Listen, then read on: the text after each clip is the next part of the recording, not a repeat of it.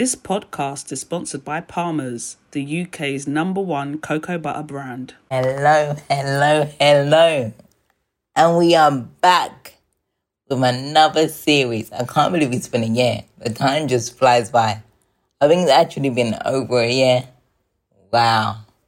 It's crazy. But we are back with another series. To be precise, series 3 of Black Women Rising, the Untold Cancer Stories. And this season, we have decided to bring you something a little different. In the previous series, our focus was more on getting the ladies' stories out there. But for this series, we have switched it up a bit and we'll be sitting down and talking to the professionals to get much needed important information out there. And just to reintroduce myself, for those who don't know me, I'm Charlotte Kraut. I host the podcast and produce the podcast for Black Women Rising, and I host their IG Lives as well. I'm also a cancer survivor. I had cancer when I was 17, lymphoblastic lymphoma stage 3. I'm now 12 years cancer-free, and yeah, I do a lot of stuff within like Black Women Rising, like just helping with things like the support group and stuff like that. So I'm just grateful to be given this opportunity to speak to so many amazing people. So I love that. Our first guest this week is Dr. Anisha Patel, who is an NHS GP, bowel cancer survivor, speaker, raises awareness about cancer and educates people regarding health. Wow, Anisha, so grateful you could join us and bless us this series as our first guest. How are you? Oh, hi, Charlotte. Thank you so much for asking me to come onto the podcast. Yeah, I'm doing really well, thank you. I'm looking forward to having this chat today. Oh, great. Thank you so much. And let's just jump right into it. How long have you been a GP and how would you best explain your role? Yeah, so interestingly, I've been a doctor since 2002, but I've only turned to general practice for the last 10 years. So I've had a bit of a career change. Used to work in hospital medicine, respiratory specialist, and now I'm a GP with an interest in women's health, family planning and respiratory sort of chest medicine. And a GP's job, we've got loads of hats that we kind of wear, as you like, from the sort of treatment of all sort of common medical conditions and the family doctor, and referring where appropriate and to specialists, almost like a gatekeeper, to then health promotion and opportunistic sort of health promotion, disease prevention, screening, like cervical screening, and we manage chronic diseases. And as I've mentioned already, we do a lot of the women's health and family planning in-house. Wow, it sounds like it's quite an intense role with so many hats. Yeah, no, it is. But, actually that's what I love about it is the variety. I always describe it like a box of chocolates. Every day is something different. Every patient's something different. And, you never know what you're going to get. So can you take us through your journey from your symptoms to diagnosis? Yeah, so I was diagnosed September 2018 with stage 3B, advanced bowel cancer, and it was actually more specifically rectal cancer. If I go back from there, I'd say that in the January 2018, that year, I'd been experiencing more tiredness than usual. Like, I'm a busy mum, I've got 2 young kids, a husband that works a lot, I'd become a partner in my GP practice. So I thought, there are reasons why I could be tired, but this is a bit more than usual. And I saw my GP, I went and had blood tests, and actually they were all normal. What sort of carried on from there was I started to experience what I, in my head, thought were IBS symptoms, so irritable bowel syndrome symptoms. So I was getting a bit more constipated. I was going to the toilet more frequently and feeling like I wasn't emptying out properly. And then I'd had piles during childbirth, and I felt that because I was constipated, I was getting blood on the tissue because I was straining.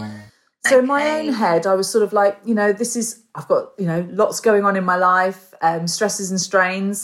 This is probably a bit of irritable bowel syndrome. And I've just had blood tests. They're all fine.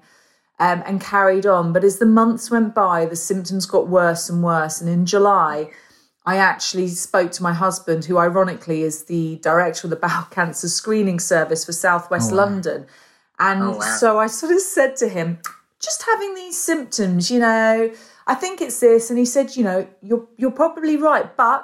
But if you're still bleeding, you do need to be checked out. So go and see your GP. So off I went and had some more blood tests. And she said, look, we'll treat you for the constipation and piles. But if you do have symptoms that carry on, we are going to refer you. So she was very clear, and that was great. And she'd examined me.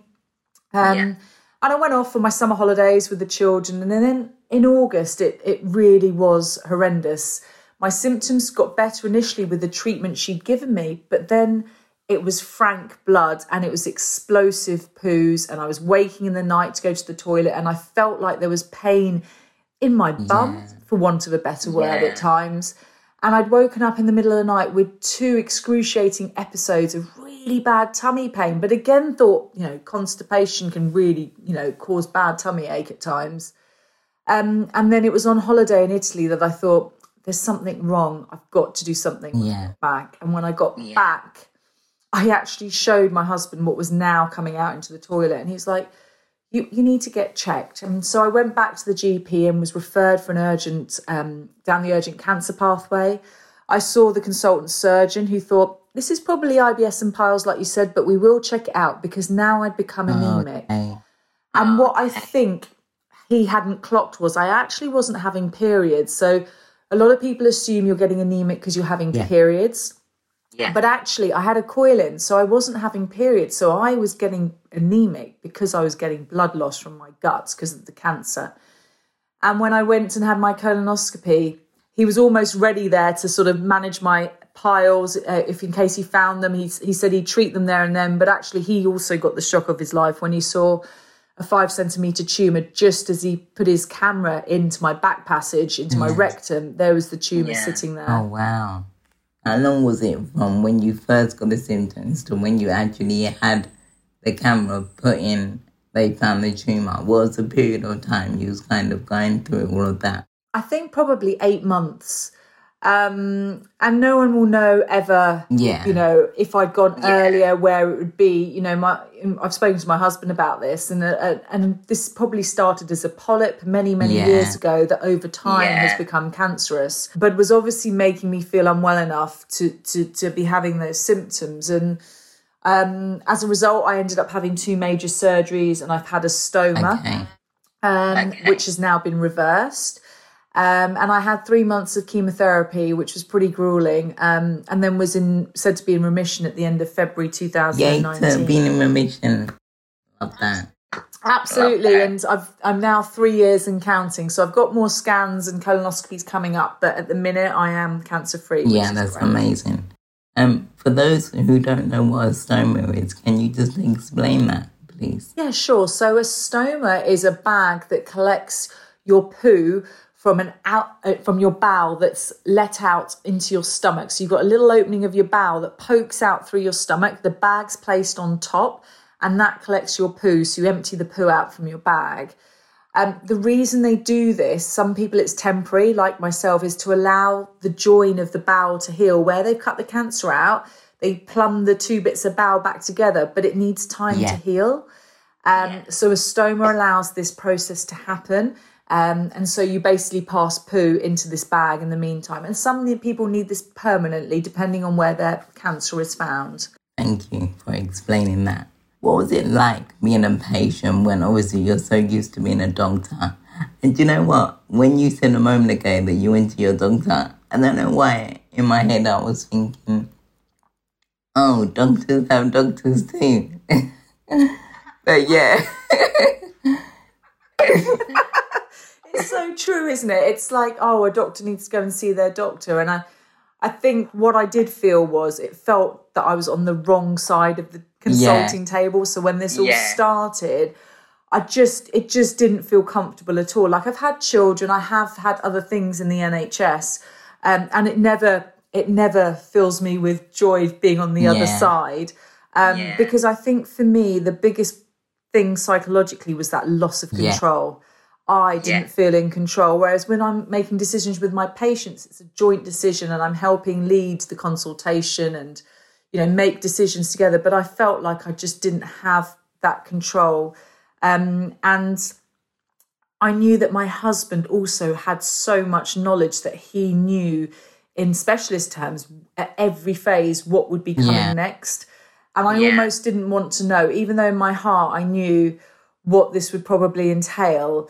I just felt I almost had too much information in terms of statistics and, the type of bowel cancer I had and the stage it was at.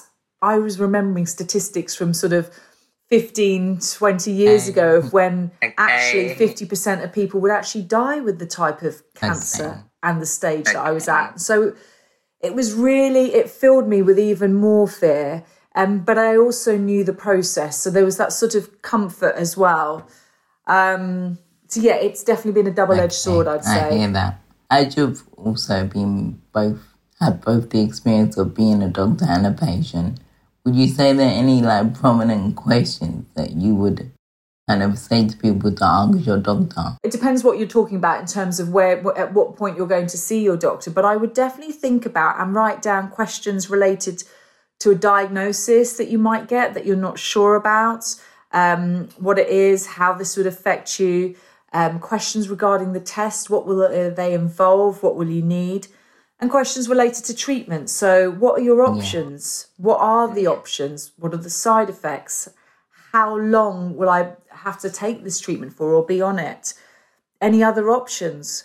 Any long-term complications? And where can I get support and help from? Where can I be signposted? Because obviously your time with your own doctor is often short. I found that I needed a lot more support than just the little appointments that I was getting here and there. And I understand why they have to do it. There's so many people. And also it was, questions for me was, I had cancer young. Will my children be affected? Like what testing am I going to have? So things like that. So all of these things are things to consider and think about. Because I know often when patients get into the consultation room, they sometimes freeze because it's a big deal for a lot of patients. And so sometimes if you've actually got these things written down, you then don't forget, because what you don't want to do is walk out the room and then think, I wish I'd asked that. And then that play on your mind. It's so true. I remember when I was going through treatment and every time the doctor come, I had this long list, but my mind would just go blank. And then I was like, right, I need to start writing things down. I go in there with my long list. I'm like, sorry, I got this long list, but I just need to make sure that I leave here with some answers and clarity and stuff. So, that's a great tip. Yeah, it's just to put your mind at rest and to make sure that, you just, no stones are left unturned and you've got the information that you need. Do you have any tips about what to bring with you to inpatient appointments? Yeah, so if you've been invited, obviously, for an inpatient sort of stay in hospital, always check the letter that you've been sent, because often there's specific instructions on there.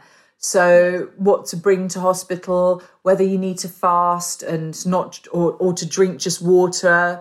And it really outlines any specifics. So it's really important. And bring that letter with you, because sometimes when you get to the hospital, you don't know where you're going, your mind goes blank. I always used to take someone with me for support. That was really difficult, clearly, in COVID times. But taking someone for support as an extra set of ears, even to those outpatient appointments, I used to do that, and someone used to scribe for me, because I just felt, A, because of treatment, I had sort of brain fog from the chemo, and B, it was so overwhelming.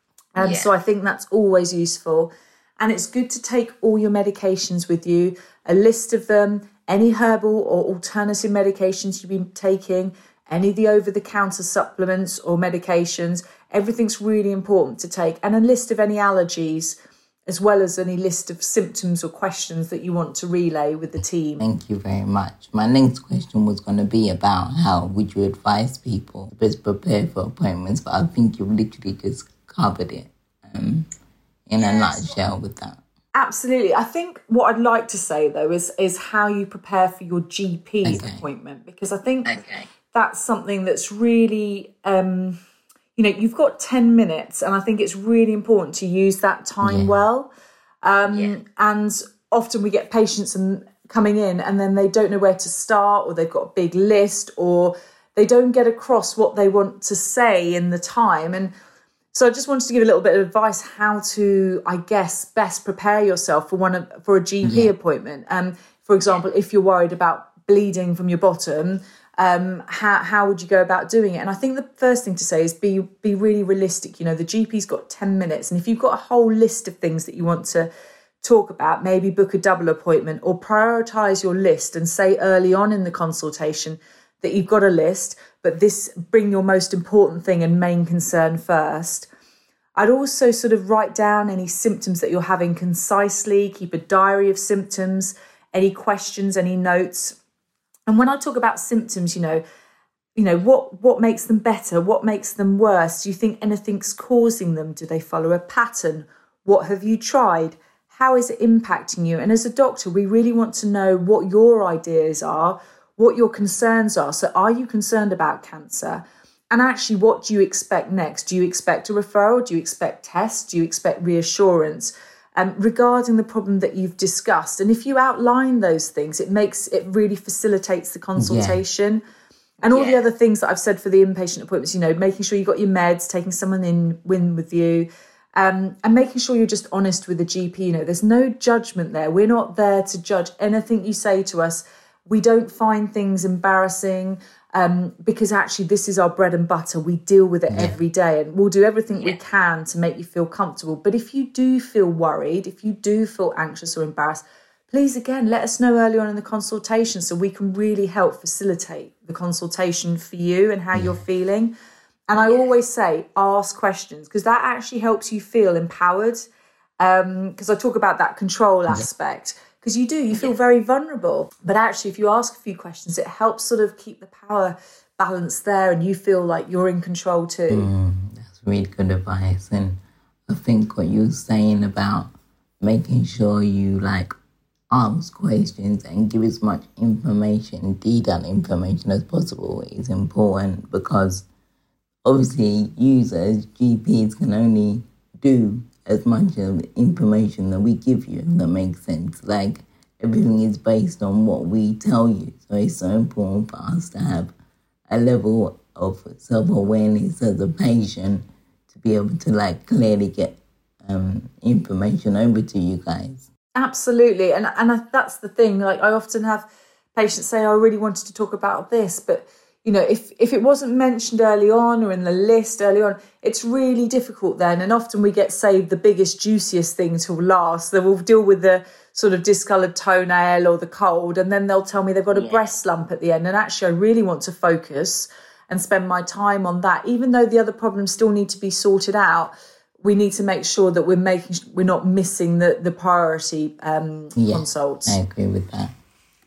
So, how would you best advise someone to push if they believe something is wrong with their body, but their doctor isn't being very proactive? Yeah, so this is a question that I often get asked, especially within the cancer community. And you know, if you feel the doctor is not being proactive and you've managed to do all the other things I've said in my last answer in terms of making sure you get your point across, your ideas, what you think it is, what your concerns are, what your expectations, and that you've given, you know, your diary of symptoms and you've been clear, then go and see another GP and make sure you've got armed with you all the information that I've been talking about. Consider keeping a diary of symptoms so that you've got sort of black and white evidence, like this is what's been happening with me. Because often when I ask, you know, questions like, so how many times do you get bleeding a month, or how many times do you get chest pain a month, or when was your last period? People often don't know or can't think back. And I get that. You freeze in the moment or you've not really thought about it.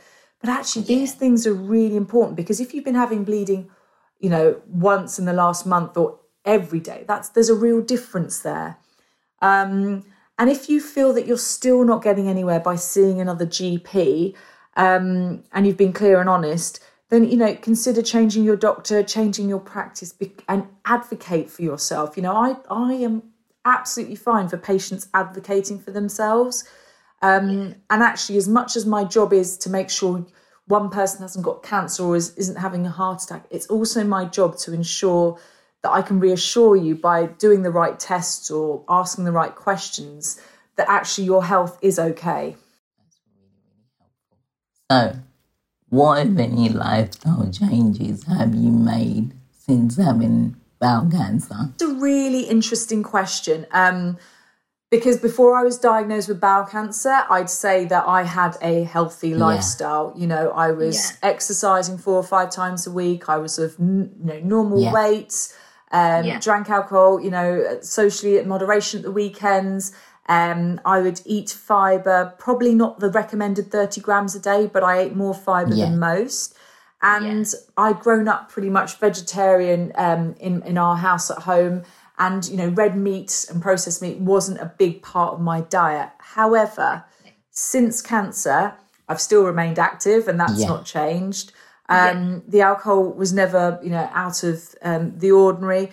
But actually, I had this real, and I have to describe it as a repulsion to red meat and processed meat. And I don't know if it's psychological, but I'd see bacon or I'd see anything like that, and it would just put fear into me. Because my body didn't want it, I didn't want it. I would also twitch if my children were eating it. And it's taken a long time for me to relax about this. My family will say this as well, it's okay for them to enjoy a bacon sandwich once in a while if that's what they choose to do. But I'd say I'm much more vegetarian, pescatarian, fish, will have the occasional red meat. And my fibre, I'm very conscious about fibre and try really hard to get, 30 grams a day, despite, obviously I've still got bowel problems and dysfunction after having surgery. So I do try hard. And I think fibre is a really underrated nutrient. And actually getting 30 grams of fibre a day is really hard. So people have to make an active effort to do this. And it's something that I really speak about because I think it's really important for a variety of reasons, not just bowel cancer. No, I totally agree with that about the fibre, because even when I went through my treatment and stuff, I noticed my digestive system just completely changed, and it was so much slower. So I ended up having to give up meat, and I literally have a plant-based diet. And it's only because my digestive system, it wasn't digesting the meat or nothing. So I've had to pile in lots and lots of fibre. Yeah, absolutely. I mean, it is. It's one of those things that does change post-treatment, no matter what treatment, chemotherapy, radiotherapy, surgery, they can all affect your guts. So it's really important that we look after our guts.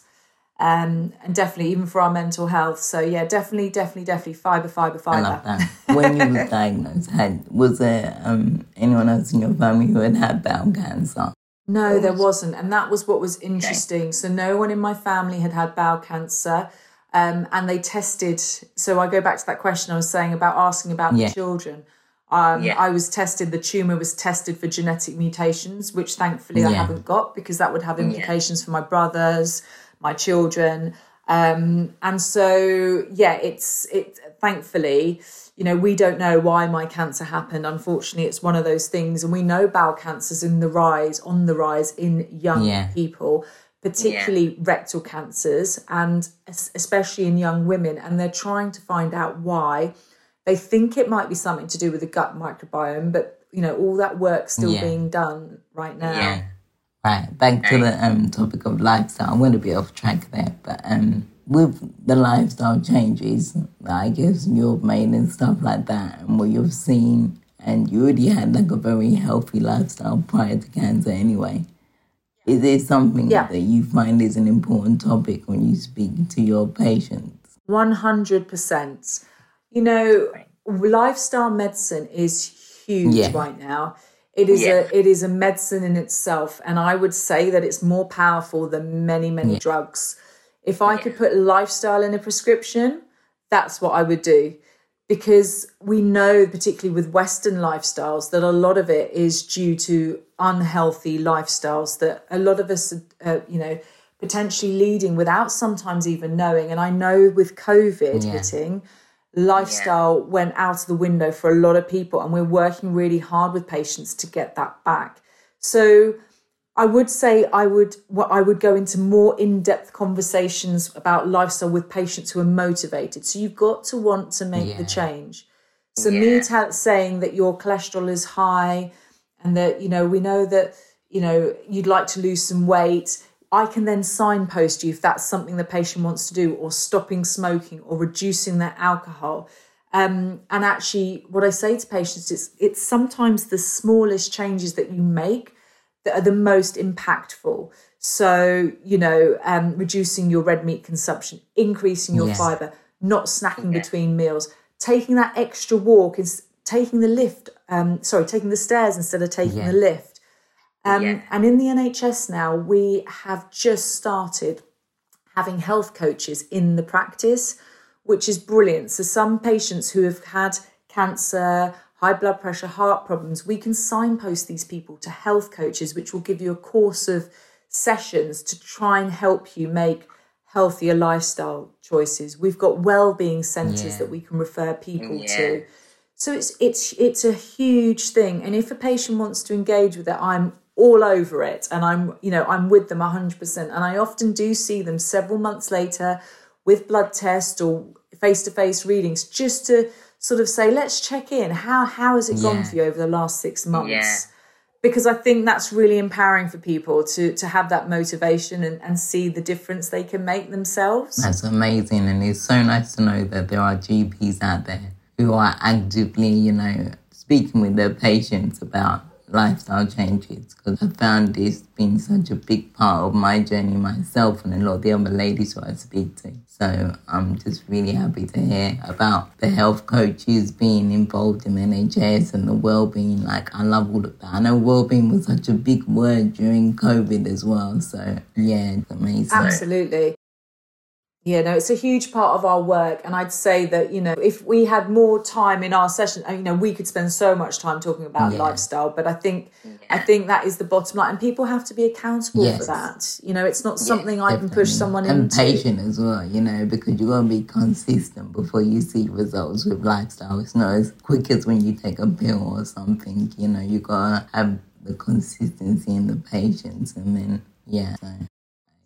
Okay, absolutely, I agree. Can you tell us a bit about the work you do surrounding raising awareness and why you believe it's important? Yeah, so this all came about literally the day I was diagnosed, and my husband and I, knowing in the positions we were in as doctor, patient, a specialist in bowel cancer, we knew that we had to somehow turn this negative into a positive and help others if in whatever capacity we could. So I've had a few awareness sort of passion projects, and one of them was obviously cancer in the young, raising awareness that cancer does not discriminate in terms of age, in terms of race, because we know that ethnic minority groups often don't attend their screening in the levels that, for example, white people might.